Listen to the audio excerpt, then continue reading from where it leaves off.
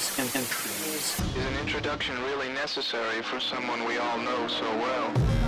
Welcome to Paul Mort Talk Shit. Curious fellow, but I like him. Paul Mort Talk Shit. Paul Mort Talk Shit. Paul Mort Talk Shit. Paul Mort Talk Shit. He's a shady character. What's his name?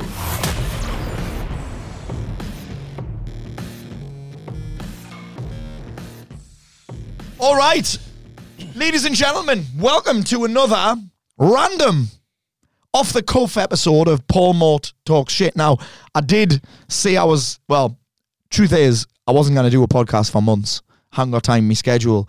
But my friend Joe is here today, and we had a bit of spare time in both our schedules, so we thought, fuck it, let's get Joe Woodhouse on Paul Mort Talk Shit. Welcome, Mr. Woodhouse.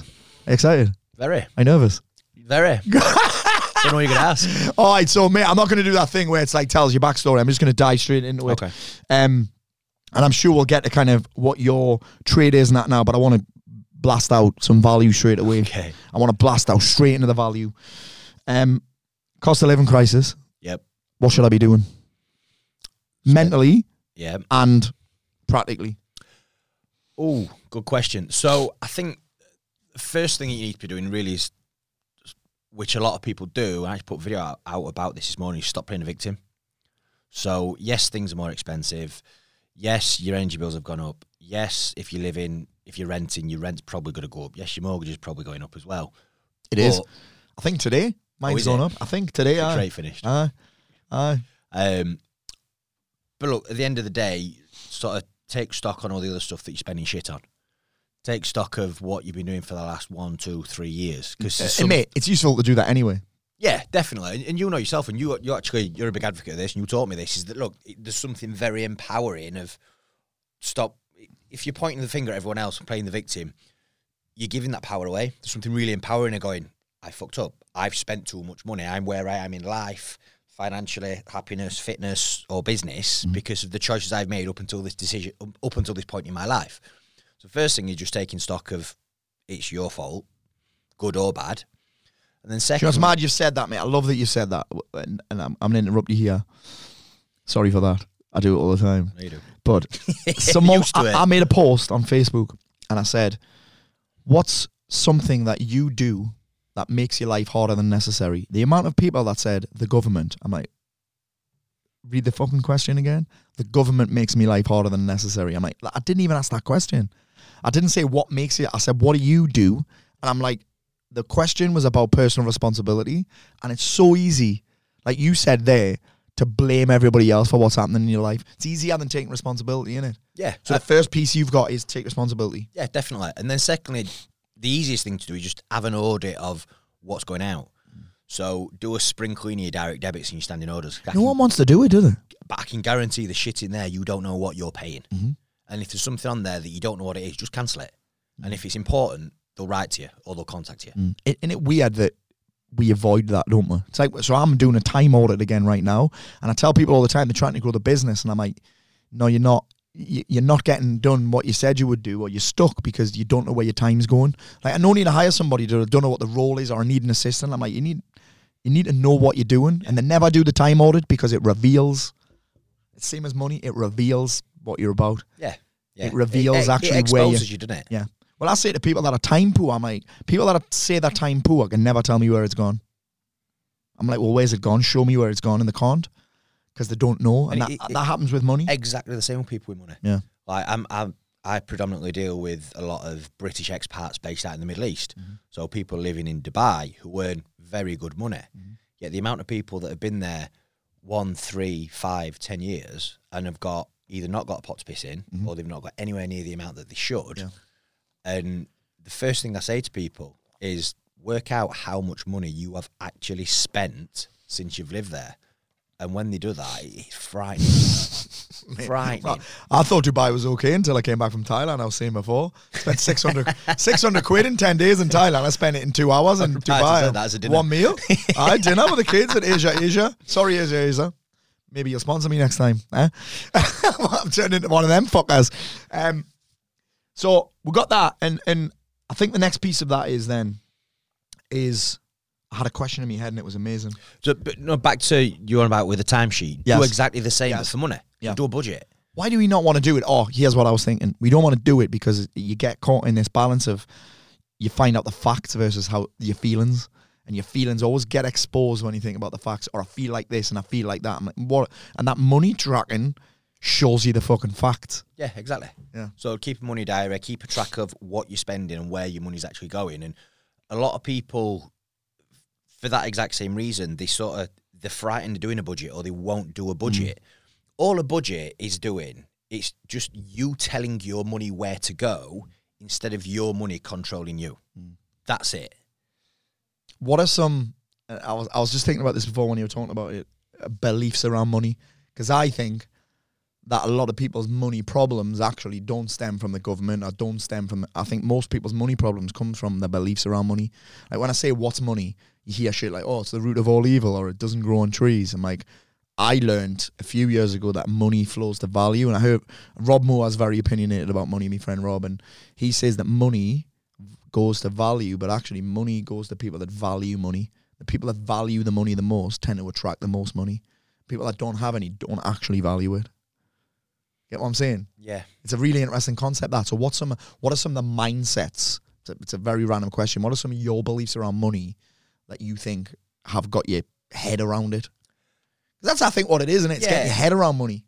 It is, but I think a lot of people hide behind that as well, of what's your money personality. My money personality trait, because there's a test you can do online, which basically put you in a box, of are you this, are you a saver, are you a spender, are you an investor, are you all these different sort of traits, or some do different colour codes, are you green, are you red, are you blue?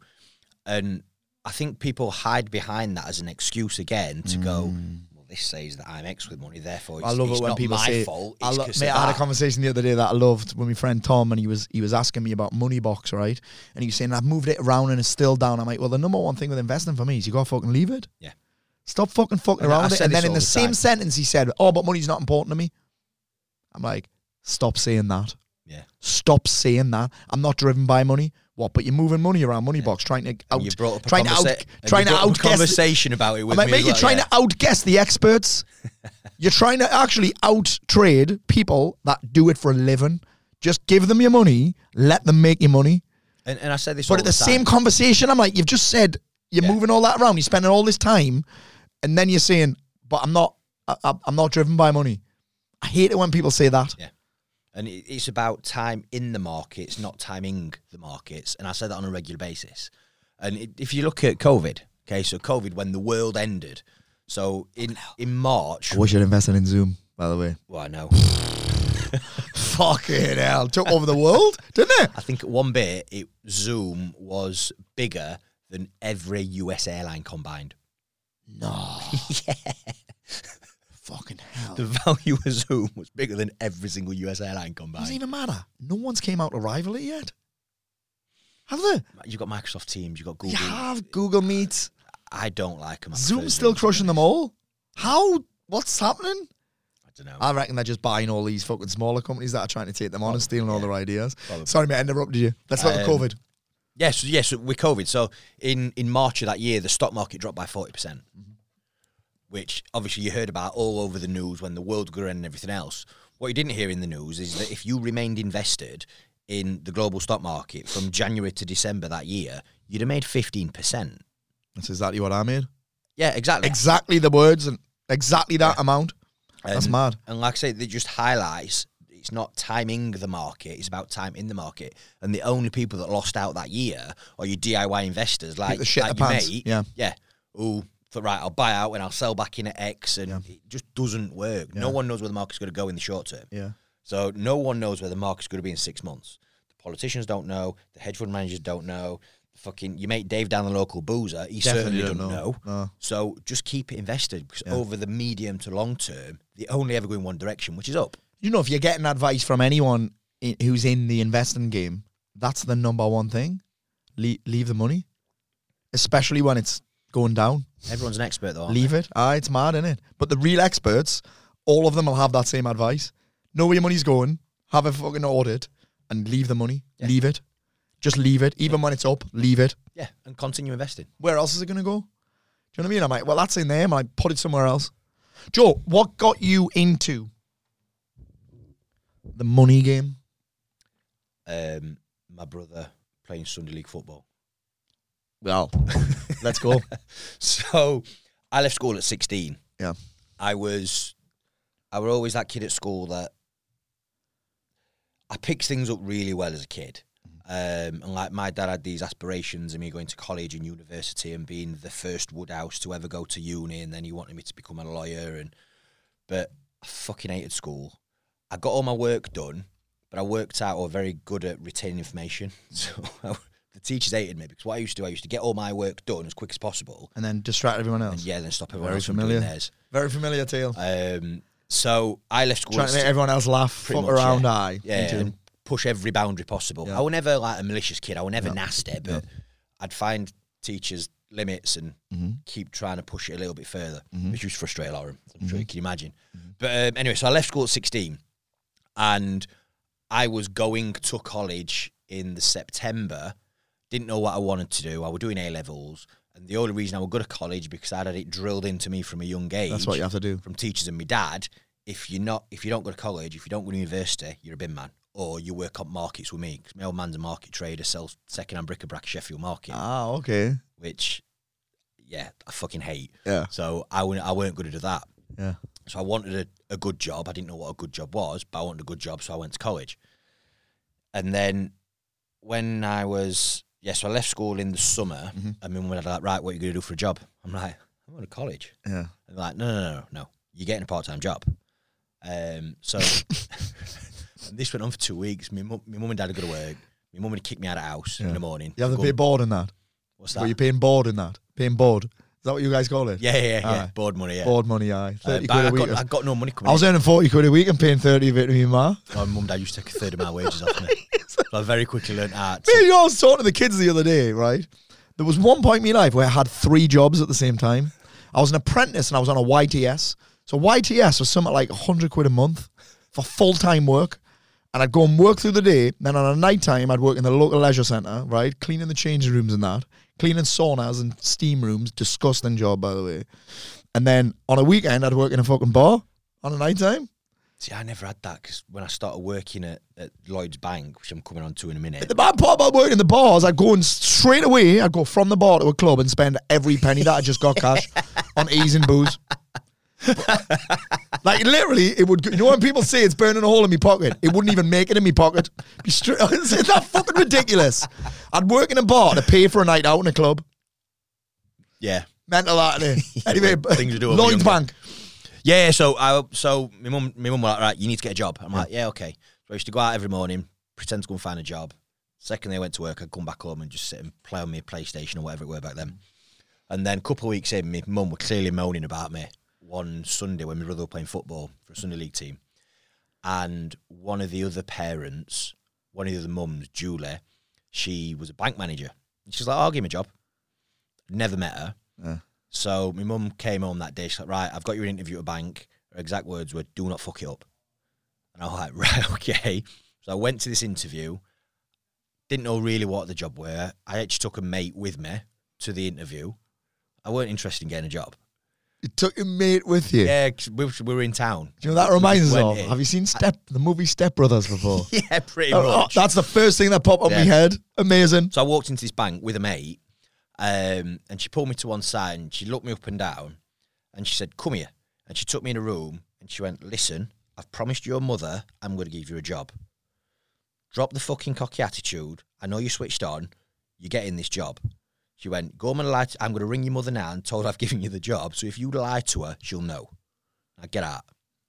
Shit. And I walked out of this bank. I was like, I've just got a job at a bank that I tried not to get.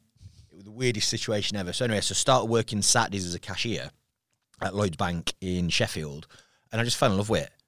Really? And yeah, mate, like I fell in love Which with part of it? talking to people. Yeah.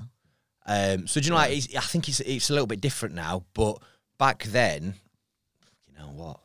Nearly 20 years ago You get now, people coming in every week from shops with but how you much used to cash get the they've taken. cashiers, didn't you? Going, Yes. do you want an account upgrade? Do you want a credit card? Do you want a loan? Yeah. I was like a dog with a bone. Really? Yeah. And literally people would avoid me in the queue because they'd heard me pitching 5 or 6 people before him, so they'd wait for someone else before What, did me. you get commission like? Yeah, we used. I think it was £3 if I referred it on, I'd get £3 a sale or something £3. like that. Yeah. But I just That's 2 bottles of WKD there pretty in much, Sheffield. Yeah. But I just developed this obsession for talking to people in sales, and then I read every sales book going, and so I sort of fell into it through that route. It could have easily been selling cars. It could have been selling mobile phones. It could have been anything. But I was lucky enough to fall into selling within a bank. And then the back of that, took all my exams, then started pestering from me being 17 to become an account manager and start doing the loans, doing the credit cards, doing the bank accounts myself. But legally, if you're not old enough to take a loan, you're not old enough to sell a loan either. Shit. I mean, that makes sense. Yeah, it does when you say it out loud. Aye. But I wouldn't have it at the time. Yeah. Pestered and I pestered and I pestered. And they kept putting obstacles in my way. Do these exams, then we'll do it. So I did them. Do this, hit this target, then we'll do it. And I did them. And then when I was 18, I then got the promotion to that, and then just sort of grew that way. Yeah. And fell into it that way. And when did you make the decision to kind of do it for yourself? Was there anything that triggered that, or do you know what I mean? Because you're obviously self-employed now, right? Yeah. So I've sort of been self-employed since I was 22. So when I was, my first mentor, if you want to call him that, guy called John Green, my best mate, best man at my wedding, you know what best man it is. He's 10. So John's got 10 years on me, and when I started working at the bank, 16, 17, 18, he was the guy with the Porsche. He was the guy with the nice house. Top he G. he was like in his late 20s at the time. Yeah. Everyone loved him. Yeah. He 6'4", big. So I mean, Yeah. massive presence about him. Not that I've ever been or ever will be anywhere near 6'4", but and I'm like, I want that. That's what I want.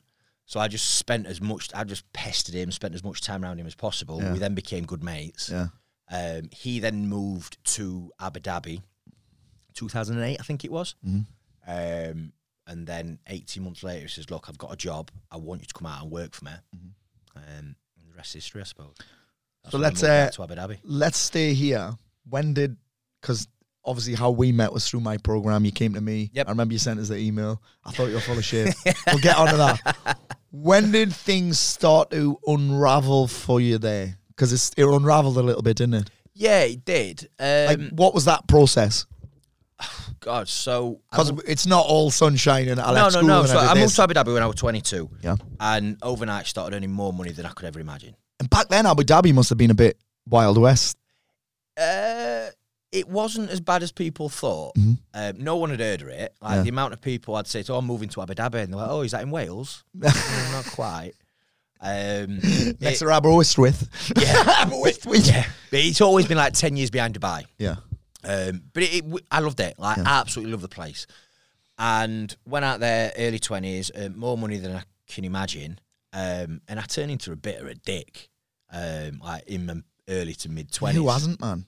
Who hasn't? Yeah. But I stopped looking at things as money as well, which is a fucking dangerous game to go down. I started looking at things as another deal or another client. So I started looking at sort of expensive things as, well, I just need to work a bit harder next week and I'll make it back. Yeah.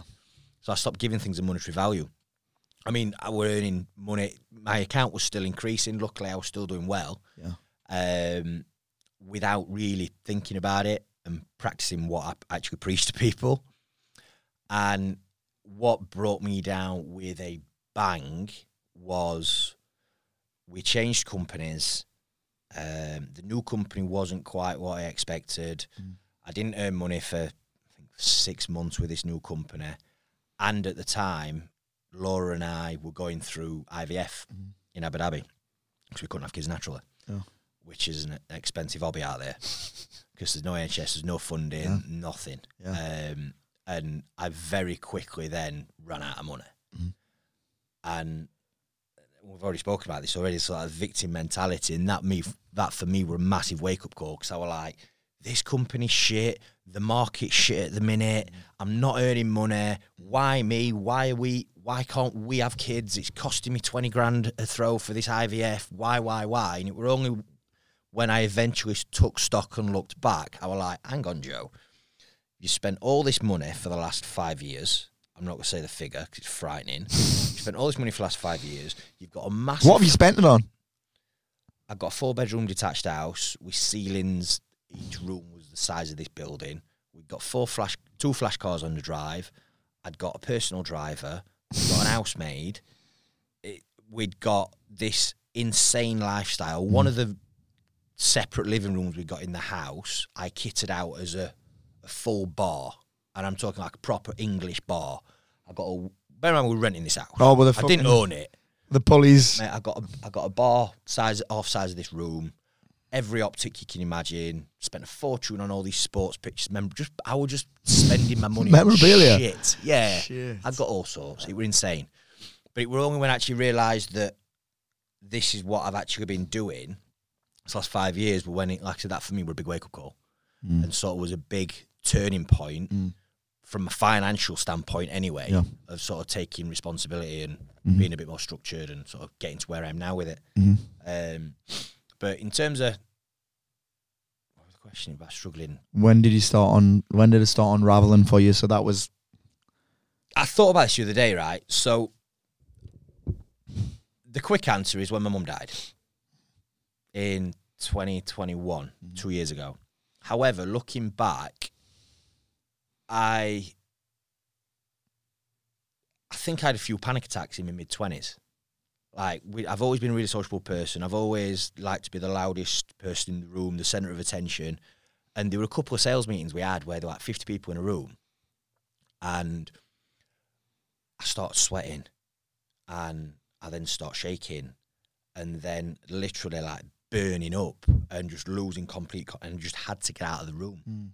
It was the weirdest thing, to the point where the first time it happened, I didn't know what were going off, ran into the toilets next to the meeting room, purposely put my fingers down my throat to make myself throw up, so everyone in the meeting room could hear that I'd thrown up. Oh, shit. So I could then make an excuse up. I was sick. Shit. Okay, I get it. Aye. And it was only when I sat back after, I'm like, that was insane what you've just done.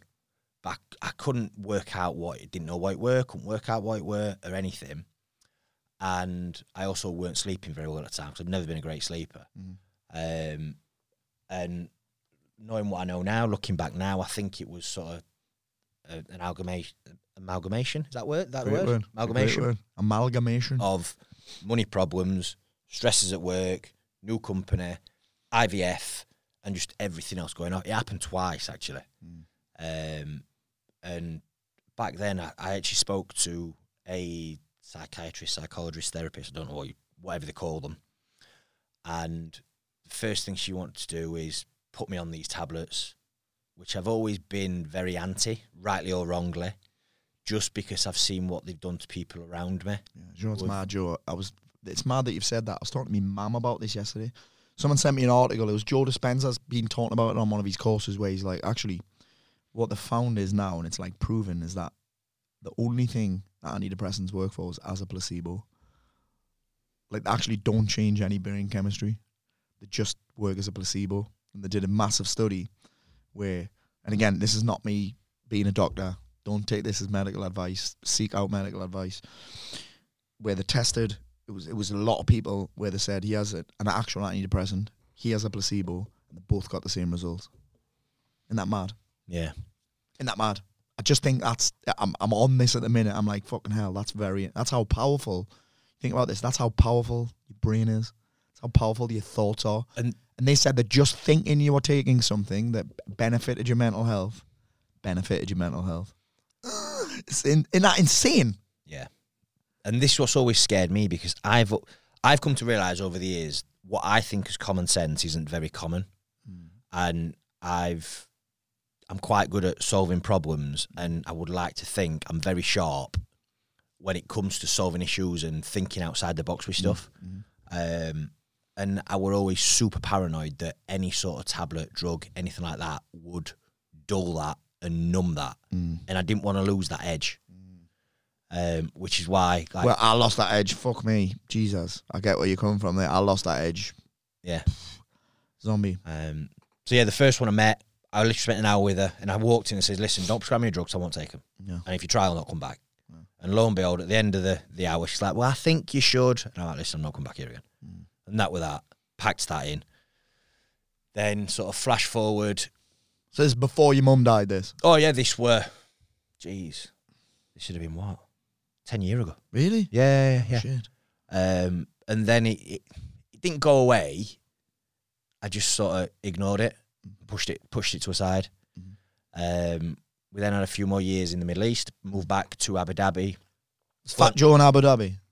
Oh, very Fat Joe was in Fat Abu Joe. Dhabi, yeah. Joe posted something on his Instagram, and I didn't know this, but Fat Joe, Jesus, it doesn't even look like you. And I mean, I know you've got hair in it and that, but like, Well, it doesn't. I were holding on, weren't I? Let's be honest. You're clinging on. It was more like, I see your hair. It was Velcro. Don't blow it too hard. Aye. So that was then. That was where Fat Joe was in. Yeah. Fat Joe was in, not looking after your health. No, because again, I were victim with it, weren't I? Because I were flying all around Middle East, around the Middle East. We work, living out of hotels 4 days a week. And you're I in didn't that have game. time. You entertain clients and that, don't you? Is that a thing? Is that a Yeah, thing? a little bit, yeah. But it were more, I've not got time to eat right, and I've not got time for breakfast in the morning. So what I used to do, I used to stay in these hotels, didn't have breakfast, get up, work, meetings straight away, all day, wouldn't eat, just drink coffee all day, cafe lattes all day, which is probably about 300 calories each. So I were eating, to be fair. But then I'd come to like 3, 4 o'clock, absolutely starving, driving around Saudi Arabia between meetings, like, right, KFC, stop, go into KFC, because I was that hungry at that point. I'd get 2 meals, literally wolf these KFC down, sat in the car, back in the car, more meetings, get back to the hotel at night. It gets to 10, 11 o'clock at night, starving again. So I'd raid the minibar, I'd go downstairs and just eat crap. Yeah. And that was what I was doing 4 days a week. Then because I were away 4 days a week in Saudi Arabia, I'd then come back, then go on the piss all weekend in Abu Dhabi because I'd not seen Laura, I'd not seen my mates. So I like this. And you wanted to let off some steam after all that. Yeah. And it just 1 kilo turned into 5 kilo, turned into 10 kilo, turned into at my worst, I was 120 kilo. Fuck me. Bear in mind, I'm 5'9" Shit. and a half. Big Joe. Big round Joe. Yeah, I look like I swallowed a beanbag. Jeez. Like a bag of soup. Swallowed like a bag of soup. And what did you say was the wake up call around that then? Was that a photo or was it a... So boys were born 2018 and I don't want to be a fat dad, but I'll do it next week. Then, but they were born, they had 2 weeks in NICU, which was a horrible experience, but I'll wait till they're out of hospital. Then they weren't, then obviously the sleepless nights start. I'll wait till they're sleeping. Then I'll wait till this, then I'll wait for that, and it never happened. But it went back in my mind at this point. I'm like, I need to change, but I just never did. And then my mum, summer of 2019, I'll never forget the phone call. I was driving in Dubai. My mum phoned me. She's like, are you driving? I'm like, yeah. She went, pull up. I'm like, what's up? She went, just pull up and ring me back. I'm like, what is wrong? She went, just pull up and ring me back. And that when she told me she got cancer. Like, fucking hell. So we then came back for the summer. What's your immediate thought? I've never dealt with this. When she tells you that? I don't think I did. I fobbed it off because my mum's a bit of a hypochondriac. Ah, okay. So I'm like, they've told you you've got cancer, or she's like, well, they found a lump. I'm like, we've not got cancer then. Well, they've said come back next week. And it was like this 4-week progression of, it was horrendous, mate. So we found a lump, come back for a biopsy. Did the biopsy, come back for the results. But when they did the biopsy, it was like, right, bring someone with you. That's what they said to her. So, and it were at that point, my mum phoned me. Oh, shit. And I'm like, but they've not said you've got cancer. It might not be. Yeah, it's cancer, Joe. It's cancer. I've got cancer. I'm like, Mum, it might not actually. Anyway, so we had this. So I sort of pushed it aside. Yeah. Then they went for the test and it was cancer. Then they did another biopsy the week after that. It was stage 3, which is serious but treatable. I'm like, well, that's good. And then the week after that, she got a phone call saying we've done another test on it and it's stage 4. Fuck. You're going to die. Shit. And then what's your mind doing here? I threw my phone in a canal. I found out. Or at Laura's mum's. So this was summer 2019. Laura had been unhappy in the Middle East for about 6 months. She'd had we've got the boys now. The boys are 1. Yeah. The last 6 months, because I were then back and forth again, flying around. She's like, look, Joe, I'm a single parent 3 days a week, 3-4 days a week. Like, something's got to change. Yeah. I want to go home. I've had enough. This is the same story that I had. So I tried talking around because I'm like, no, my business is here. I can't leave, all this. She's like, well, can't you do it from the UK? And I'm like, so we'd sort of like, we were 70% there. I said, look, what we'll do, we'll try it for 3 months and see how it works. But if it don't work, we're coming back. Yeah. And she agreed, but I think secretly she was like, I ain't coming back. And then at that time as well is when I found out my mum got cancer and it was terminal. Yeah. So we then made a decision of, look, we'll come back to the UK.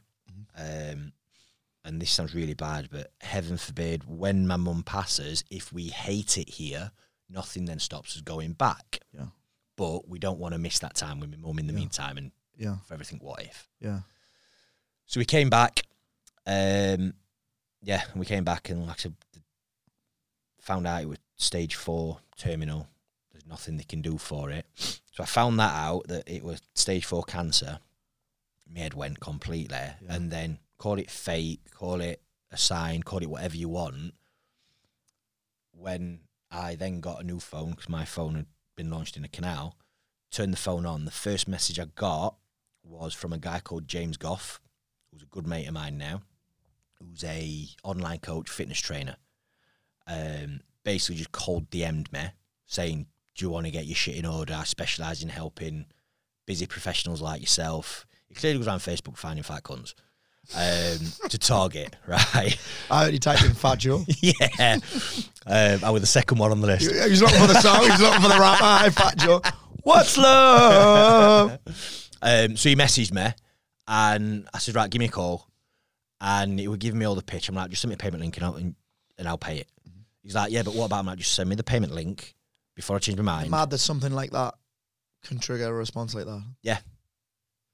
And the attitude I got at that time was that she'd had that choice taken away from her. She couldn't help it. She's going to die. And in my eyes, I mean, I was bad. Like, I was out of breath climbing stairs. Like, I could only lift kids so high because my arms didn't go a certain way above me.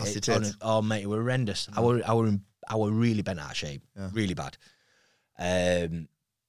So I just had the view of she's had that choice taken away from her. I'm not going to waste mine. And I want to see my kids grow up. Then I started on my, I hate the wanky phrase, but fitness journey. But for me, it would changing habits. So it were changing daily habits. So it were just simple to start with, getting steps in every day. It were trying to get a good night's sleep, which I've never been great at sleeping. Yeah, me neither. It were monitoring my food, what I'm eating, and it were training, resistance training. At the time, I think I was doing 4 days a week. I do 5 now, but it was just getting in this habit with it, and I fell in love with it. I've always trained on and off, but yeah, really like getting a proper routine with it. Going into a gym, having a program, and knowing I've got to do this, then this, then this, then this, then this, and then next week going in and trying to beat those numbers again.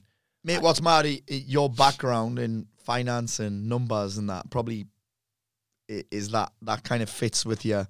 Well, I've got this plan. I've got to get this number into here. I've got to hit this number next. I've done that number there. That probably helped you a ton, I bet. Yeah, a bit. Subconsciously. I'm competitive as well. Like, I boxed as a kid growing up. Yeah. So I were always like super fit until I went to Abu Dhabi and then started boozing. Yeah. And then started eating way too much. And that's when it all started ballooning on. Yeah.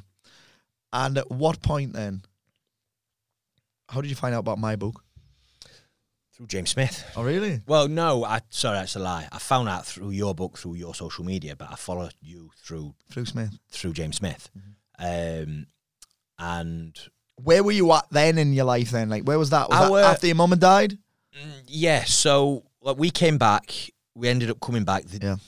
So this was in summer 2019. We came back January 2020. Mm-hmm.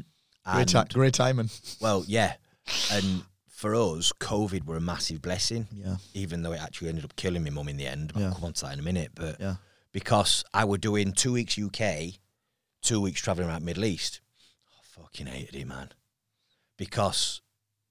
But talking to Zoom again, like, I'd been using Zoom for a good 12 months before anyone knew what Zoom were. I knew it inside out, upside down, on its head. Yeah. But trying to educate my clients to using Zoom, who'd been used to seeing me and having FaceTime with me and having a coffee with me for the last 4 years, I used to get, well, when are you out here next? I'm like, 2.5 weeks. Don't worry, Joe, I'll wait. I'm not in a rush. And I'm like, I didn't really help me with my targets and my bills. And and what it actually ended up doing is turning like that 2-week trip I was traveling. I was in 20-hour days, not sleeping. Like, you were having to squeeze as much as you could into that time. So the 3 days before I went, I was vile, like horrible. Because you didn't want to go. Didn't want to go. Didn't want to leave the kids. Didn't want to leave Laura. I was that stressed because I knew I'd be that busy, and I wouldn't sleep for 2 weeks. And then after I came back, you were fucking another 4 days where I'd be like a zombie. Yeah, and I'd want to get pissed. Yeah, because I'd been in Saudi Arabia for 2 weeks.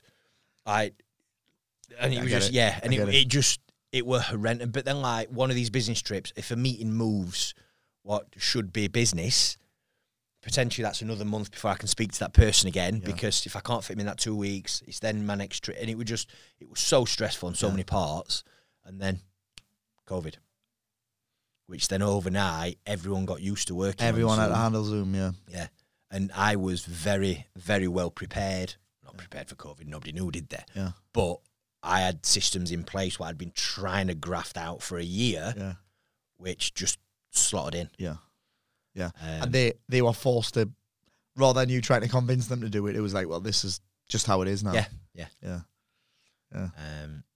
Talk me about so COVID and your mum. That was difficult because we couldn't see her. Even though we come back to spend time with her, we couldn't see her. And my mum had got the attitude of, through the pandemic, this was 2020, my mum had got the attitude of, I don't give a shit, I'm going to die. I want to see my grandkids. Oh, okay.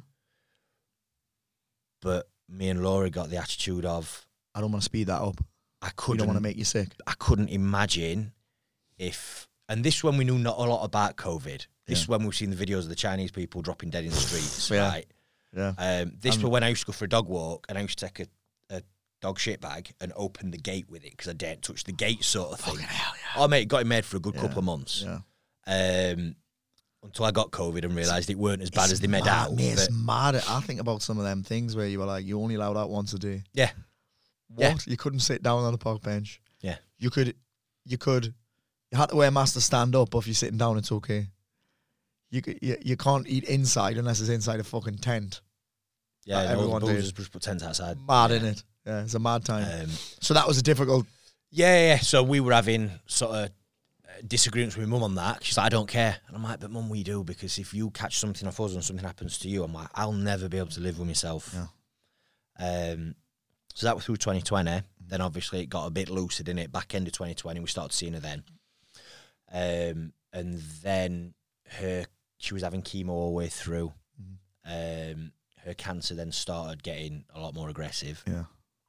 And then in end of Feb 21, she then went into hospital. It was breast cancer, but it spread to her bones. It spread, and every time they did another test, it's now spread here. Oh, it's now spread here. It was a super aggressive type, triple negative something or other breast cancer. It was. And it had spread to, I can't remember which one of her organs it had spread in, and she went in the hospital to have this organ removed or part removed, or have some of the cancer taken out to sort of slow down the spread.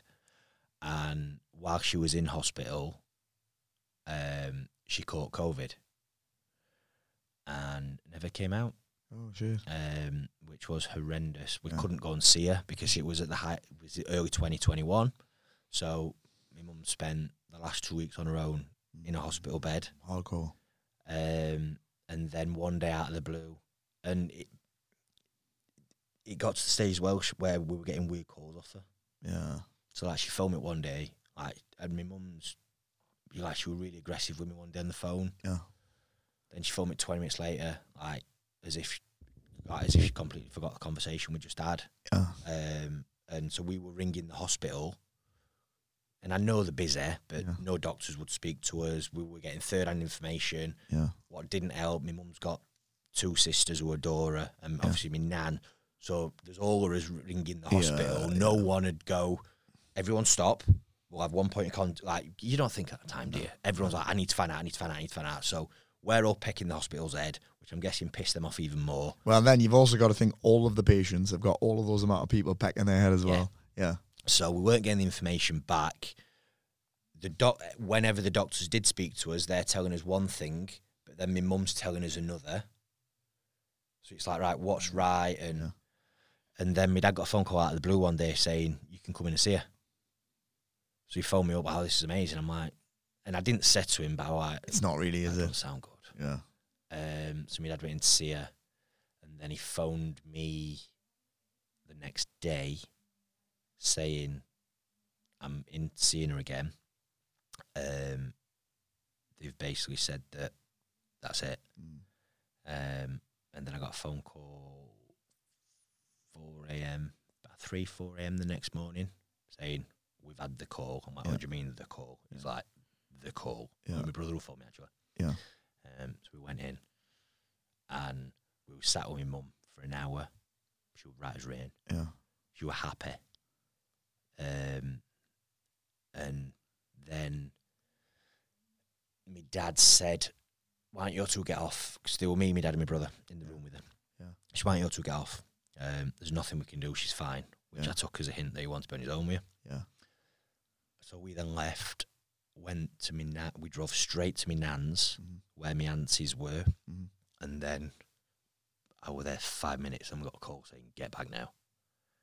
Yeah, and I literally held my mum's hand when she died.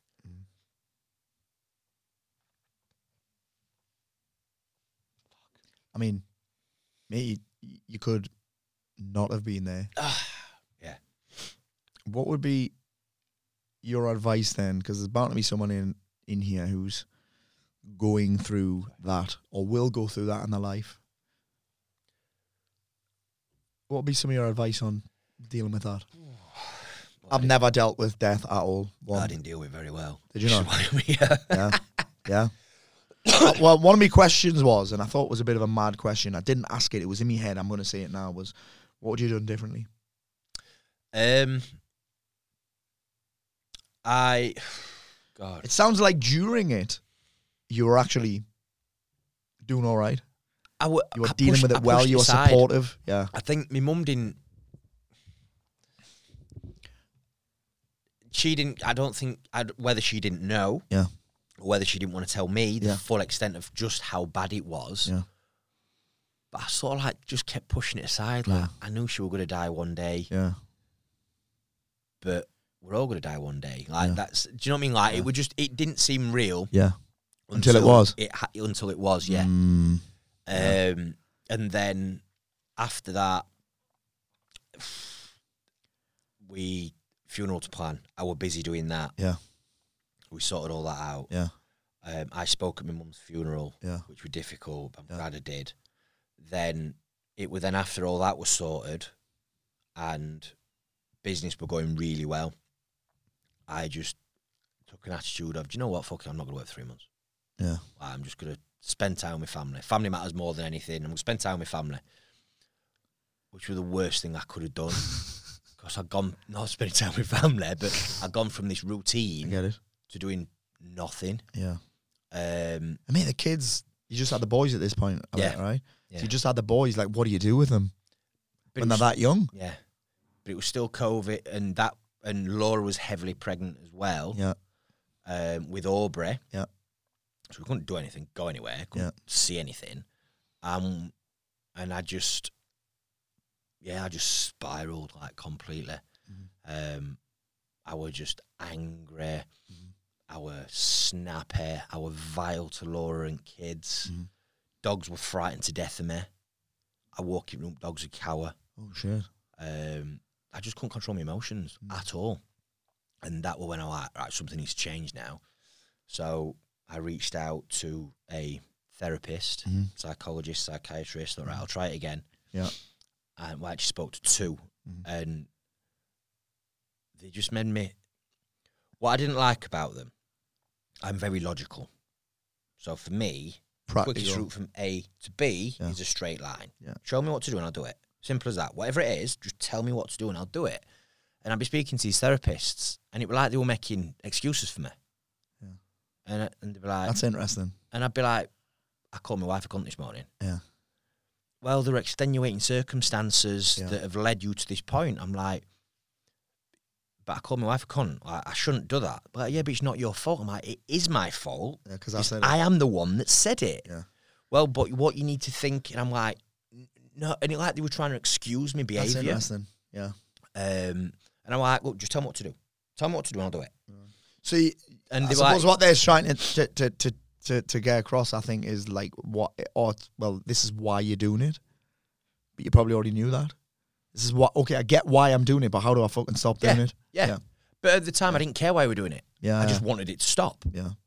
I'm like, whatever it is, I don't care. Just show me the answer, and I'll do it.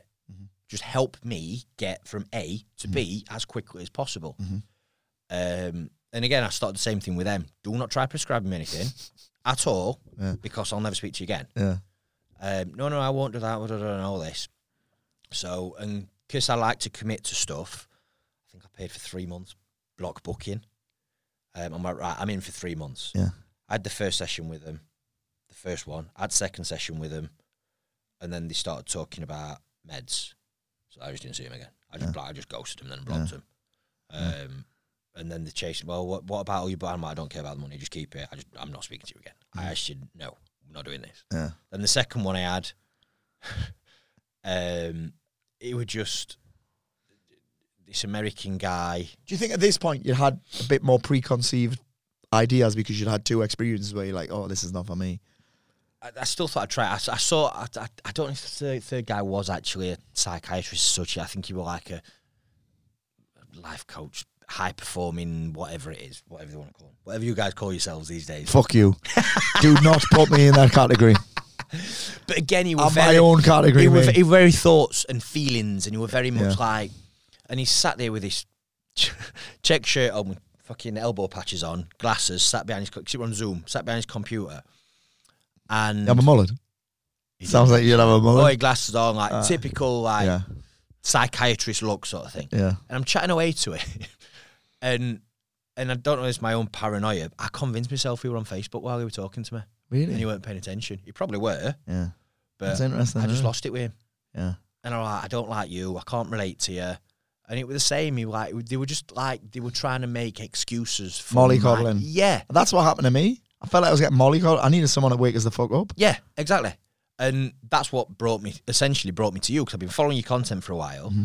And then I was going camping with kids, actually. I was taking the boys camping Mm-hmm. that weekend. First and last time I've been camping. Realised I like 5-star hotels better than a tent and shitting in a communal toilet. Yeah. But and downloaded your audiobook and then listened to half it on the way there, half it on the way back, and I basically just cried most of the way through it. Oh shit! Because you related to them. Oh mate, it like resonated with me so much. And that's when I just had the decision of You sent us I the need maddest to email I've work ever with you. got, mate. I'm coming back. I need to pick up.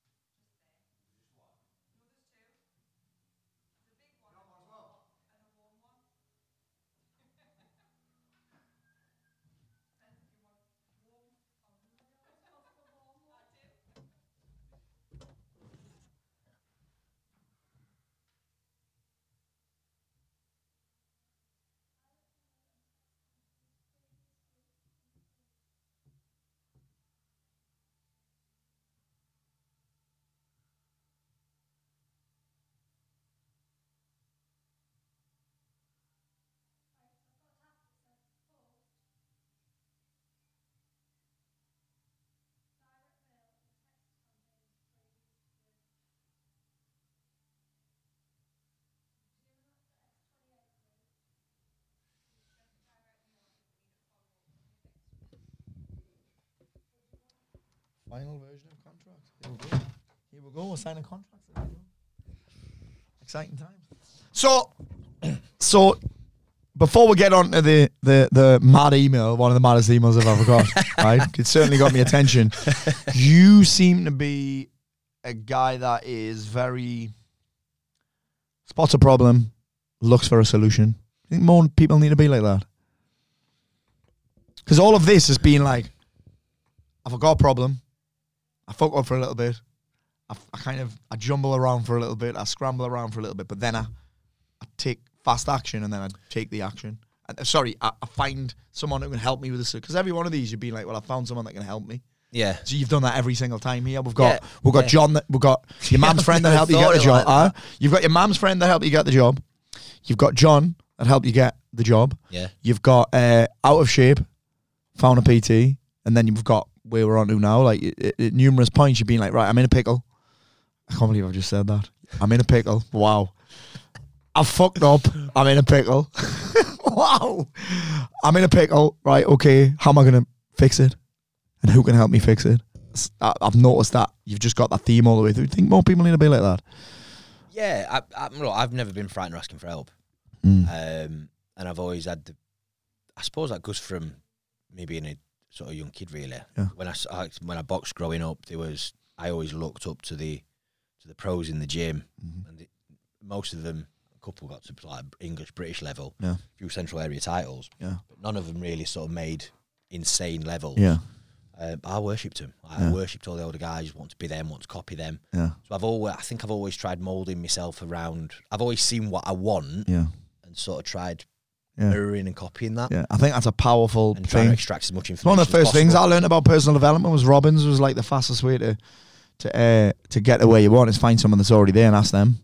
Like it's fast. Yeah. It's fast. So the email that I get from Joe, I think I got an email, I think I got a Facebook message, I think I got an Instagram message, and I think I got a LinkedIn message. I thought you were full of shit. And it was something like, I thought you were full of shit. Because obviously the podcast, Paul Moore Talk Shit. I thought you talk shit or something. And then it was like, I read your book, don't care what it costs, I'm in. I was like, all right, let's go. And then the rest history. Talk to me about some of the other changes that you've made, because I remember when you first came in, you wanted in at the top level, which was more business, but you were the first person that was like, actually, Paul, I need less help with business and more help with this other stuff. Yeah. So back then it was, what are some of the changes that you've made in terms of that? Because I know you've had a big change family-wise as well, right? Oh, yeah. And time. Yeah. So I went through, I well and truly hit the fuck it button that summer before I reached out to you. I was going boozing way too much. I was going AWOL, and I was just vile to be around to my kids. You did the eat out to help out. What's that? You did the eat out to help out. Remember that? I did eat out to help out as well. In a tent. Yeah. That was the closest you ever came to camping again, I bet. Yeah, never again. Mocky. It's wild, that, isn't it? That was the thing. Oh, mate, but I did what I always do with everything. I went to XS. What's the big camping stores? Go outdoors. Shit, I go outdoors. Walked in, I'm like, right, I need your biggest tent. I need all the equipment. The Berghaus gear. Yep, Berghaus tent I got with the 3 bedrooms in it. Right, I spent $3,000 on camping gear. No. Yeah. Oh shit. Spent $3,000 on camping gear. We've been once. Shit, that's wild. The last time I did it was actually it was right next. Actually, mate, it was right next to you. Man, I was texting you. I was saying, I'm driving through this town. It's weird as fuck. You're like, that's right next to me. It was Nina decided she wanted to sleep in the back of my Jeep, right? So I was like, right, how can we do this? And I was like, well, Sunderland are playing Sheffield United away. So I got tickets for Sheffield United. We went to sleep in this. Went to sleep in the back of the car, and I bought Nina bought with her own money. She bought a stove that we could cook on. She bought camping chairs. She bought a mattress, a blow-you-up mattress. She bought all the food and that with her own money, bless her. And we went to get in the car after the game. We drove from the game to the campsite. The campsite was closed. We couldn't get in. They locked the gate. So we went to sleep like at the gate of the campsite, right in the pitch in a country lane. We were sleeping, and so we set it all up and that, and we got in the back of the Jeep, and the blow-up bed bust straight away. So we ended up driving to fucking, I think, Rotherham and getting in a Holiday Inn instead. And we've never been back to sleep in the car. We got a good story though. Yeah. I'll always remember her laughing so hard because we're lying on this thing and it's just going, it's just screaming. I'll never forget that now. But that camping's not for me either. Nah. So you're going at it hard that summer. Yeah. Talk to me about these changes then, because I think this is Yeah, I think this is packed for people this part. Yeah, so biggest changes for me are, I've always been one for accountability. So biggest change is having the accountability, having checking myself, holding me accountable, not just to my own standards, but to yours as well. So talk to me about some of those standards you raised then. Talk to me about what you did, what you actually did. It was more getting a grip on my emotions. Yes. And sort of what I'm thinking, how I'm feeling. Big part of that was journaling. Which, when I try explaining this to people, I sound like a 12-year-old girl. It needs a different name. It does need a I think it needs, I call it prompted journaling, because essentially, and this is what I love about it, and I'd love to explain this concept that I'm obsessed with this at the minute, is this concept of prompted journaling. Is essentially your brain's always asking questions. So, and this is what's amazing about a placebo, right? I will ask you a question. Your brain will look for references. It'll find a photo. It doesn't even have to be you that's done it either. So it'll find a reference in your head, a memory, or something projected in the future. It'll show you a picture of it mentally, and then your brain will produce neuropeptides, right, around this feeling, answer this question that you've asked yourself, and then it'll send these neuropeptides down your spinal cord to the hormonal centers, and you get a feeling. And I'm like, I think that's amazing. Like, I'm like, what the fuck? Why aren't people teaching this? Why aren't people sharing it? Why do kids not know about this? And that starts with a question. Like, it's, people aren't even aware of it. That starts waking up with a question. So, mate, when people come to me and they start saying, I feel like this and I feel like that and I feel this and I feel shit and the first question I ask them is, how do they want to feel? And here's the mad part is, they can't even answer the question. Because it's mad when you start asking how I want to feel. Okay, that makes sense. Well, what makes you feel like that? And then they'll start feeling like that just by saying they want to feel like that. Yeah. It's mad. I've realised that my brain enjoys, and I'm very good at, I love solving problems. And again, I was thinking about this the other day. I think that goes all the way back to my childhood as well. Because as a kid, I was obsessed with, the Mensa puzzle books. Yes. My dad used to buy me them, and I used to be obsessed with him as a kid. Really? Oh, man, I used to fly through them. Like, loved solving problems, solving puzzles, building stuff, taking stuff apart. And same with my work as well. Essentially, that's what I do every day. Someone comes to me with a problem. Sometimes they don't even know they've got a problem, and I help them solve it with their financial plan. And what you see is, and this is I hope you're going to get this, but what you have is something visual. Yeah. Because you can't solve those numbers problems in your head, really. Yeah. You need to see it. Yeah. And is this what you're saying about journaling? Yeah. So I'm very visual with stuff like that. But what I've found is, if I don't give my brain problems to solve, it creates problems. Yep. That's called anxiety. That's called anxiety. Yeah. That's how people create so much anxiety. I say this about health anxiety all the time. I'm like, what do you got going on in your life? Well, nothing. So your brain's just looking for, health anxiety for me is no different to any other kind of anxiety. It's just that's how it shows up. Yeah. And I get a lot of stick for this, but I'm like, well, actually, you're not born anxious. You start to create anxiety as your life shrinks. So the more open my life is, the wider my circle is, the wider my frame of reference is, the wider my and he calls it a divergent thing. He calls it, Joe Dispenza calls it a divergent vision. Like, I've got loads going on. I'm seeing loads of people. I'm doing loads of shit. And then as we get older, it's like, for most people, that this vision or this focus, he calls it divergent focus, actually starts to converge and starts to become smaller. And you start to make up all these problems that don't exist. And I'm like, well, actually, it's almost a symptom of having nothing else going on in your life. Not going after enough shit, not solving enough problems, not having a sense of purpose. So your brain's like, well, what can I worry about? Yeah. And it used to get me worse middle of the night. So I'd wake up at 2 a.m, wide awake. And it's always worse then? Everything's always worse when it's dark. You've not done this, you've not done that. You need to sort this. What if this happens? What if that happens? What if this happens? Yeah. So what I find journaling actually does, in the morning, it sort of steers my brain where to go. Yes. It tells my brain what to look for with things like, who you're going to help today, what's good with this part of your day today. Yeah. Who do you need to follow up with? Yeah. And my favourite one is, what problems could you face today? People don't like answering that question, Not interesting. People don't. They're like, oh, it makes me feel negative. I'm like, yeah, but it's also real. 9 times out of 10, it's my kids playing. It's mine's food. Mine's food. What could stress me out today? Food. Or it's like, what could stress me out today? Some cunt on the internet.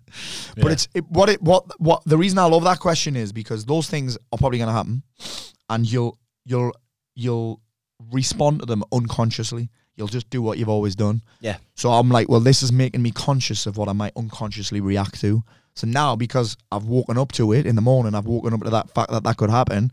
I'm not going to deal with it in the way that I always deal with it. I mean, I might, but at least I've got something else where I'm like, oh, I predicted this would happen. So, and here's who I said I would be. Yeah. I love that. Who did you say you would be when things got hard? Who did you say you would be when someone said something nasty to you? And joking aside, that is actually what I sort of put on a regular basis with the kids, because that was one of the main reasons I came to you initially, was kids would do X, I'd fucking explode. So what do you think then? Because this is very common. It doesn't even have to be kids. It could just be reactions. What are some of the things then? You mentioned journaling that. What do you believe has helped you handle that? What do you think reacting. that's... Yes. So first thing I do is try and keep as much time between myself and the actual trigger itself. So take a deep breath without reacting first of all. Think of the outcome that I want. And then also try and put myself in their shoes. And when I'm doing that with 4-year-old... It's funny that we've talked about that this morning, isn't it? Yeah, when I'm doing that with a 4-year-old, yes. He's a fucking kid. I think that all the time when people come to me with kids with that challenges with their kids. Of course they're going to do that. Yeah. Well, you're someone that pushed the boundaries with teachers and that, right? Yeah. And it's a mad thing because that all sounds really easy to say, oh, let people take a deep breath. But I think for me, it's just practice. And I think what people expect is like an instant shift. Oh, I was reacting and now I'm not. There's loads of bits in between that. I'm like, when you first start, just notice, most people don't even know they're doing it. So just knowing that you're doing it, it's actually a win. That's like, if we talk about, you kick off straight away as being A and Z is, I'm Zen, right? Yeah. There's fucking, how many numbers between that? I don't know. How many numbers in the alphabet? We should. Cut this bit out. H-I-J-K-L-M-N-O-P. No, it's 28, I'm guessing. So, but there's 28. Can you see how there's 28 bits between that? So B might be, oh shit, yeah, I'm aware I'm doing it now, just knowing. C might be next time you apologise really quickly. Because I'm like, if I ever kick off, I apologise really quickly. Really quickly. Because I'm human. Do you know what I mean? I can't just go from this to that. I can't get from A to Z in a day. Especially the longer I'm practiced at it. So you might have 30 odd years of being a reactive fucker, right? You're not going to fix it in a week or 2 weeks. I'm like, and it's also a lifetime thing. I've got to keep doing this forever. So I think the first step is awareness. The second step is, okay, I'm catching myself now. I'm getting a little bit, and then you catch it a bit faster, and then you'll catch it a bit faster, and then you'll catch it a little bit faster. And then one day you might display characteristic C again, because, and again, this is a big influencer in it, me, I think, is your energy. Yeah. Like, I'm like, people talk about anger, and I'm like, how do I deal with anger? I'm like, the first thing you got to do is get a handle on your energy. But like, that's easily the first thing you got to do, because what you'll notice is that you're more reactive and you're angrier when your energy's shit. Yep. I'm sure there's a Snickers advert with Elton John, where Elton John's kicking off, and someone says you're not the same when you're hungry or something. Is that's a thing, isn't it? Yeah. Remember the one with Mr. T? Get some nuts. You ain't hurt. You're pathetic. Get some nuts. They're not allowed to do that anymore, are they? No. Nah. I remember when they used to have that Yorkie advert, the Not For Girls thing. I was telling Nina about it. She thought it was amazing. Yeah. You remember that advert? Not For Girls. Yorkie, Not For Girls. I remember my brother's 18th birthday party, fancy dress, and I went as Mr. T. Did you? Yeah, we a utility belt full of Snickers. B.A. Baracus. And after a few drinks, I was throwing Snickers belts. Oh, get some nuts. Yeah. You ain't hurt. I ain't getting no plane. Yeah, I think energy's a huge fucking part in that, do you? Yeah, big time. So, again, when I'm tired, I don't react as well. If I'm hungover, which is very, very rare these days, but guess what? Don't react as well. Yeah. And the biggest compliment I've had with that is, well, there's two really. One is the dogs. Dogs have complimented me on it. But the dogs on... I went through a phase when I started with you where if I'd moved quick, the dogs would shy away. And it broke my heart that I'd got to the stage where the dogs were frightened. Yeah, that's like when you see kids in movies where the dad lifts a hand and they go, Yeah, Yeah. the dogs got like that with me. Yeah. Because it'd be like I'd be sat on the sofa when I were at the worst with. I'd be sat on the sofa and I'd be stroking one of the dogs, and then they'd get a bit carried away, try licking my face or jumping up Yeah. or like pawing at me, Yeah. and I end up snapping at them. Yes. So they got to the stage where they were frightened of me. Yeah. They wanted my attention, but Yeah. at the same time they were wary of it. That's more or less subsided. And compliment that Laura gave me as well, just saying how much more chilled out I am with Yeah. the kids. Yeah. So it's just nice to see people around you noticing that. Yeah, because sometimes that would have also taken a while as well. Because Oh, you yeah. sometimes get to the point where you're not getting feedback, where you're like, "What the fuck's the point in this?" Yeah. Yeah, and you see that all the time in everything, actually, where people don't know, especially with anything like feelings, you don't know whether it's working. Yeah. But but again, I can hand on heart say I feel so much better in myself. Like there's no. So I remember when I was seeing these therapists, like the question both of them asked me, "Do you feel depressed?" And I'm like, "What's depression? Sometimes, What is depressed?" sometimes I do. And they couldn't answer it. Like, well, it's different for everyone. I'm like, you tell me what it is, and I'll tell you if I feel it or not. Yeah, that's interesting. So I probably didn't start off with the best attitude with them. Yeah, I just want to argue with him. it's an Do interesting you feel question. isn't it? anxious? I'm like, tell me what it is, and I'll tell you if I am or not. Yeah, And that again, that for me is. You said something before about labeling yourself. it's not super glue. It's Yeah, It's Velcro. It labels that, yeah. Well, I was, fucking hell, that journey for me, I got all sorts. First, and I haven't talked about this much because of what happened to me, it kind of just got pushed to the side. But you were talking about online tests before, man, when you were talking about labels. I did, so I was diagnosed ADHD first, before bipolar. So, but the bipolar thing just took over, that I just forgot about the ADHD. Yeah. And then last December, someone was telling me that they'd recently been, and I was like, you're not ADHD. So I did 5 tests. I passed them all with flying colours. Mate, I am ADHD off the fucking scale. I did one test. Me and Leslie sat and did the test. And I was like, this may as well be, every question may as well just be, are you Paul Mort? I couldn't. Yeah. I was like, and I thought that was just who I was. I did 3 recently. Aye. Recently, 6 months ago. So it was, and everyone I did was, we recommend you get tested. We recommend. Kath you was speak something to your like, doctor. we did one with Kath. I did one with, and I was Kath, look at this. It was something to do with being a fucking serial killer or something. No, you ain't kidding. I was like, geez, it's mad. But and again, I haven't delved too much into this. It just hasn't been something that I've studied, even though I was diagnosed it and given pills for it. And then it changed it all over on the bipolar pills and that. I just never looked into it because the whole bipolar and depression thing took over. But it's something that I'm really interested in. And I was like, I look at my life now and I've kind of just, it's weird, I've adapted to it. I just got to this point where I'm like, I'm not going to force myself to do that anymore. And I remember Dr. John DeMartini in that same year, 2020, January, it was the last time I flew for about fucking 18 months. I went out there and he was describing ADHD. And he was like, what you'll find is that people who have this attention deficit disorder is that they can't concentrate and focus on things that they don't value. But there are some things in their life that they get obsessed with. They get obsessed with it. They have attention. He called it attention surplus disorder. They spend too much time doing some other things that they love. So his example is this, and this is an obvious one, is you put a kid in a fucking geography class, no interest, label him ADHD because he's distracting people, but you put him in front of a fucking video game, can't get him off it. It's mad that, innit? Yeah, I get You that. put me in front of numbers, mate, I'm out. I Yeah. can't, my brain just, it doesn't seem wired for it. But then you put me in front of football, I get obsessed. So you know when people say they've got like people say they take their personality, but they get obsessed with certain things. So I just got to this point where I heard him say that, and it just, something was just like, that makes so much sense to me. Yeah. So then I just I'm stopped. exactly the same I with stopped trying to force myself to concentrate on things that I've got no fucking interest in. it. Yeah. Do you know what I mean? Like certain books, I'm like, I can't. This is not for me. Yeah, and that's something I've took from you as well. That within my business, if I try and build my business around me just doing the stuff that I want to do, like the same sort of thing. If you put me in front of 10 emails that I've got to send, it'll probably take me 3 hours. Yeah. You say, right, for the next X amount, you put me in front of a video camera and I'll sit and I'll stand and I'll record content and I'll talk into the camera. Yeah. And you're not get all day distracted. long. Oh, no. Oh, love it. You can Absolutely tell love I'm not doing there it. because I'd be distracting you the whole time. Joe, look at this. Joe.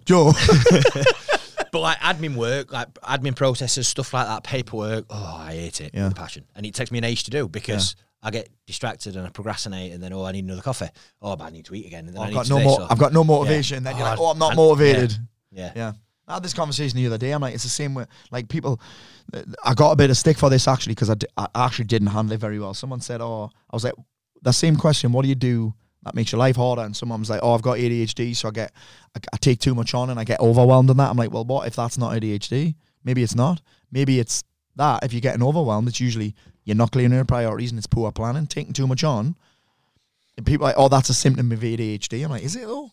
I think everything's a symptom. It's a real interesting. It's trending now, though, isn't it? And I just said it. I said it, and I didn't add enough context in my comments, so I took a lot of fucking pelters for it. And it was weird. The lad who said it was like, I get it, Paul. I get it. Loads of people got triggered on his behalf. One of them even called me Sunshine. I was like, Sunshine? They were saying something about being condescending. That I'm like, you've just called me Sunshine? Let's talk about that then. I said if I had links, if I was covered in Lynx Africa and Love Bites, I may as well have been back at school. You've just called me fucking Sunshine. What's your opinion of people that get offended on someone else's behalf? They lack, and again, this is me judging people, but you've asked me my opinion on them, so I'm going to give you it. They don't have much meaning in their life. So they're looking for things that energize them. Do you get what I'm saying? Yeah. They're looking for things that are going to energize them, make them feel a sense of purpose. Like, I remember I really had to figure this out because there's a forum on the internet where you can be anonymous. Remember forums? Remember those things? And someone sent me something where they started a thread about me, right? Though basically it's a website where the people chat shit about celebrities and influencers and that. And part of me is like, they've started one about me. That's cool. That's cool. So you read it? Till I read it. I'm like, what the fuck's the matter with these people? Yeah. You're on a forum and all it's designed for is to attack people. That's all it's designed for. To mention, so it's just names, and my name's on there. I hate this about him, and I hate how he does this, and he's gone off the rails, and what does he even do? And he's another snake oil salesman and all this shit. I mean, what? You've gone on a forum where the sole objective is to chat shit about people. And at first I was like, what the fuck's this? My friend Darren seen it, and he lost his shit with it. My manager had to have a word with him and everything, and I was like, and I had to get my head around it. And I was like, actually, I'm not pissed off at these people. I feel sorry for them. Because to do that, imagine what your life must be like if you joined a forum under an anonymous name and you're hanging out in this place with other people who are also under an anonymous name just attacking someone. That's pathetic. Yeah. And I was like, they do it because it gives them meaning in their life. It energizes them because they've got nothing else going on. And that were a big thing for me as well within my business and creating content. Well, I bet now, since you started creating content. Oh, yeah. I've been called sexist from a middle-aged bloke before. Fancied you. Oh, yeah. I've had all sorts of shit on there. Because I'm quite opinionated. Yeah. And I'm not frightened to share my opinion either. Well, mate, I think sometimes if you've got to if you want to actually make a mark on social media and influence people and have a positive impact on people, you have to be opinionated.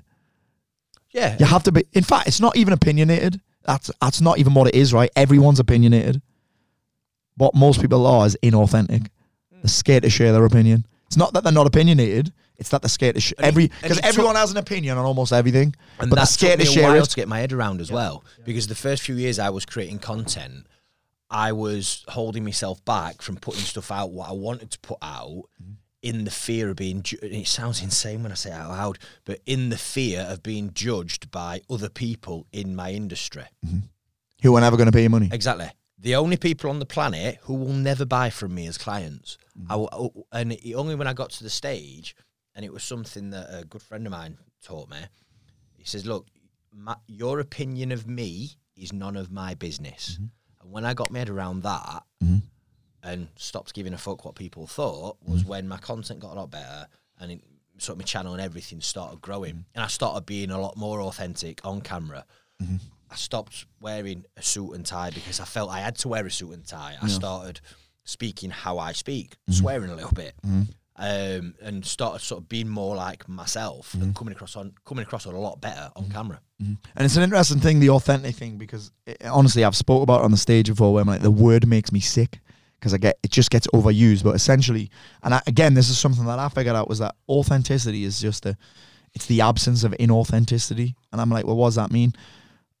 When you're being inauthentic, you're covering up your insecurities. You're trying to hide your imperfections. You're just hiding, really. Do you know what I mean? Yeah. Authenticity is essentially just not hiding anymore, not lying, not. Do you know what I mean? It's not even. And I think some people think, oh well, that's about being brash and swearing, and it's about being the loudest. I mean, actually, it's not. It's just having the courage to share your actual opinion. Yeah. Instead of sharing an opinion that people will neither agree or disagree with. Yeah. It's not actually really your opinion. Yeah. And I mean, I've got certain opinions on certain sort of things within my industry which I share, and it divides, it polar opposites. We're making words up now. Polar opposites. There we go. So Polarizes people in two different camps with it. But that's my opinion. But you're not really doing it. I think sometimes you're not really purposefully trying to polarize people. You're just saying, here's what I think. Here's my thoughts, here's my feelings about it. Like, if you don't agree, that's fine. You know what? There's some things. I was thinking about this yesterday with Kath. I got offered it on a podcast, and I was like, "Ooh, I don't know if I want to do that." And she was like, "Actually, I don't think you should do it. It's a bit political." And I was like, "Well, what are they going to ask?" And she was saying, "Well, they'll ask your opinion on this." I'm like, "Well, actually, I don't have one on that." I'm like, sometimes it's okay to not have an opinion on something. I think one of the problems with the internet is people have strong opinions on things they know fuck all about. Yep. Don't they? I have opinions on things that I'm like, mate, you've done. This is why I haven't got. I think he's a bit of a moron, but when I say my opinion on Andrew Tate is based on 4 fucking 30-second videos that I've seen. Yeah. And people are like, do you not want to form an opinion and do more research? I'm like, no. Why would I research a guy who I think I don't like? I've got nothing to gain from that. There's nothing in that for me. But there's just certain things. People are like, what's your opinion on the cost of living thing? I'm like, I don't know anything about it. I'm not going to research it because it doesn't make me feel good. It's just, well, don't you think you should be informed? I'm like, well, I can't be informed of everything. Do you know what I mean? And I think the thing I've heard when people say, why don't you watch the news, and how do you not know about this and that, and how do you know what's going on in the world? I'm like, the news isn't what's going on in the world. There's loads of things going on in the world. The news is just showing me what it wants to show me. The news is showing you the most sensationalized version of it. Again, look, what sells more papers? Is it local man wins £1 million on the lottery, or is it local banker swindles £1 million from poor pensioners? Yeah. That's going to get more traction. Of course it is. So all the news ever portrays is the most negative stuff. And it's not what's going on in the world. No, it's not. This is a great analogy that I've heard is like the world. If we're talking about what's going on in the world's like a jungle. And when you're in the jungle, you neither look up or look down. Everything's going on in the jungle. Everything is happening. There's so many things happening there. But if you look down, you could see a fucking snake eating a rat. If you look up, you could see a fucking hummingbird being born. The only difference is where your head is. Yeah. You know what I mean? That's all that's different. But everything's happening. Yeah. Everything's happening. And I can't keep up with everything that's happening in the world. And if it's important, I'll find out. I choose to put my attention on things that make me feel empowered, make me feel excited. Do you know what I mean? Make me feel inspired. I don't even think people are aware they're doing this. I dropped a voice note on my Telegram group this morning saying, like, there's a thing, we all know that if you put more bad stuff in your body than good stuff, you feel like shit. But people forget that there's like a diet for your mind. Yeah. That's you put more bad stuff in than good stuff. Oh, it's awful. It's a cesspit. It's just so negative. Turn it into Twitter. And I think you can curate your news feed, but I can't go around stopping who comments on my shit. Do you know what I mean? That's one of the reasons why I'm on. For that, man. Oh, I don't even know. Apparently, I have 60,000 followers. Well, I've been called a tax dodging parasite, tax dodging cunt, which is true. whoa. Well, actually, you're right, mate. Thanks for nosing. But mate, it's insane. Like, and the things people like argue with me on. I got an 18-year-old kid who lives at his mum's arguing with me about all sorts of life stuff the other Poor day. kid's wanking off with sandpaper on his hand. And it's so negative. I did a post the other day talking about tax. I've got a friend and she's a tax advisor, like, she's super knowledgeable. She's got quite a decent following on TikTok, and we did sort of couple of collaborations together. And I think the question was something about, should you tell that, how will the taxman find out, right? And she's like, well, there's ways and means, they'll always find everything out. The amount of comments on it, saying, well, I've done this and I've done that. Slagging off fucking, it's all bent, it's all this. And I'm like, it's mad, isn't it? What do you think pays for your ma's house when it's burning down? Like, who comes to save her then? What do you think pays for that? It's mad, isn't it? When your mum's ill in hospital, what pays for that? Well, it's all this and all bent MPs, and I'm like, no. It's paying to clean your streets. It's paying to hospitalise your mother. Not hospitalise her, but when she's in hospital, look after your mother. It's just, people don't sort of look at the big picture with and they're looking for an argument, man. Yeah, of course they are. Yeah, I remember the other week I posted just a post saying I'm going to do a video on Andrew Tate. Next thing I know, it's got 180 comments on it. And I haven't even given me opinion. I just said I'm going to do a video. One woman was like, I'm not following you anymore. I'm disappointed to see this here. Disappointed to see what? Best comment I've ever had, a woman told me that severely depressed her. Oh, really? Wow. Severely depressed her when the new health secretary took over. You know, the big girl. Morbidly obese health secretary. No, I've heard about her. Saving the NHS. Oh, shit. I put a post out basically saying, look, if this is what's the saviour of the NHS, God help us. Because I think, if anything, she could be a burden on the NHS in the next 10, 20 years. Yeah. It got turned into, it started our Fat shaming. evil for fat shaming. Then it got turned into, I'm a sexist pig, because I wouldn't be saying it apparently if it were a bloke. Going even harder on a bloke. And some of the DMs I got wishing death upon me. And also, Really? Oh, mate, it was insane. I spent a day on TikTok. And No, this one on Instagram. This. Oh, really? Yeah, Sure. this one on Instagram. It was insane. Sure. And like I said, somebody said, you've severely depressed me today, Joe. I've followed you for a while. You've severely depressed me today. I am unfollowing you. Yeah, I am not responsible for your feelings. And Yeah. it's not a fucking airport. Don't need to announce your departure. You know what I mean? It's not a party. You don't need to tell us you're It doesn't leaving. really how triggered people get on. I saw someone yesterday Other that said people's they don't follow me. And then I looked and they hadn't. I just clicked. I was like, who's this lady saying she's going to unfollow me because of this? And she hadn't even unfollowed me. I'm unfollowing. So, okay, fine. Thank I'm you. walking out of that room and shouting 30 times, I'm leaving. I'm leaving. Please pay me some attention on the way out. Come on, somebody noticed that I'm leaving. And someone begged me to stay. Please beg me to stay. Yeah. Do you know what I mean? It's like when them lads are having I seen one yesterday of a guy, you know, when the mates are holding them back. I'm like, mate, if you really wanted to have that fight, you'd have the fight. But, don't hold me, hold me back. Hold me back. Do you know what I mean? If you want to have that fight, you'd have it. Tommy Fury. Aye. Joe Woodhouse, where do the guys find out more about what you do, what you're up to? So the best place on Instagram where all my videos go and all my content. So Joe_Family Wealth 101. Joe_Family Wealth 101. And I will tell you this, Joe's Instagram is not boring. Well, I was going to say, it's not your typical financial advisor, IFA, No. wealth manager content. Yeah, look, I'm a big believer if you're smiling, you're happy, you're laughing, you'll retain more information. So I try and make my content as entertaining as possible. Infotainment. Infotainment. Amazing. Edutainment. Edutainment. There you go. Joe Woodhouse. I've loved it, mate. Thank you. You too, bro. Bye.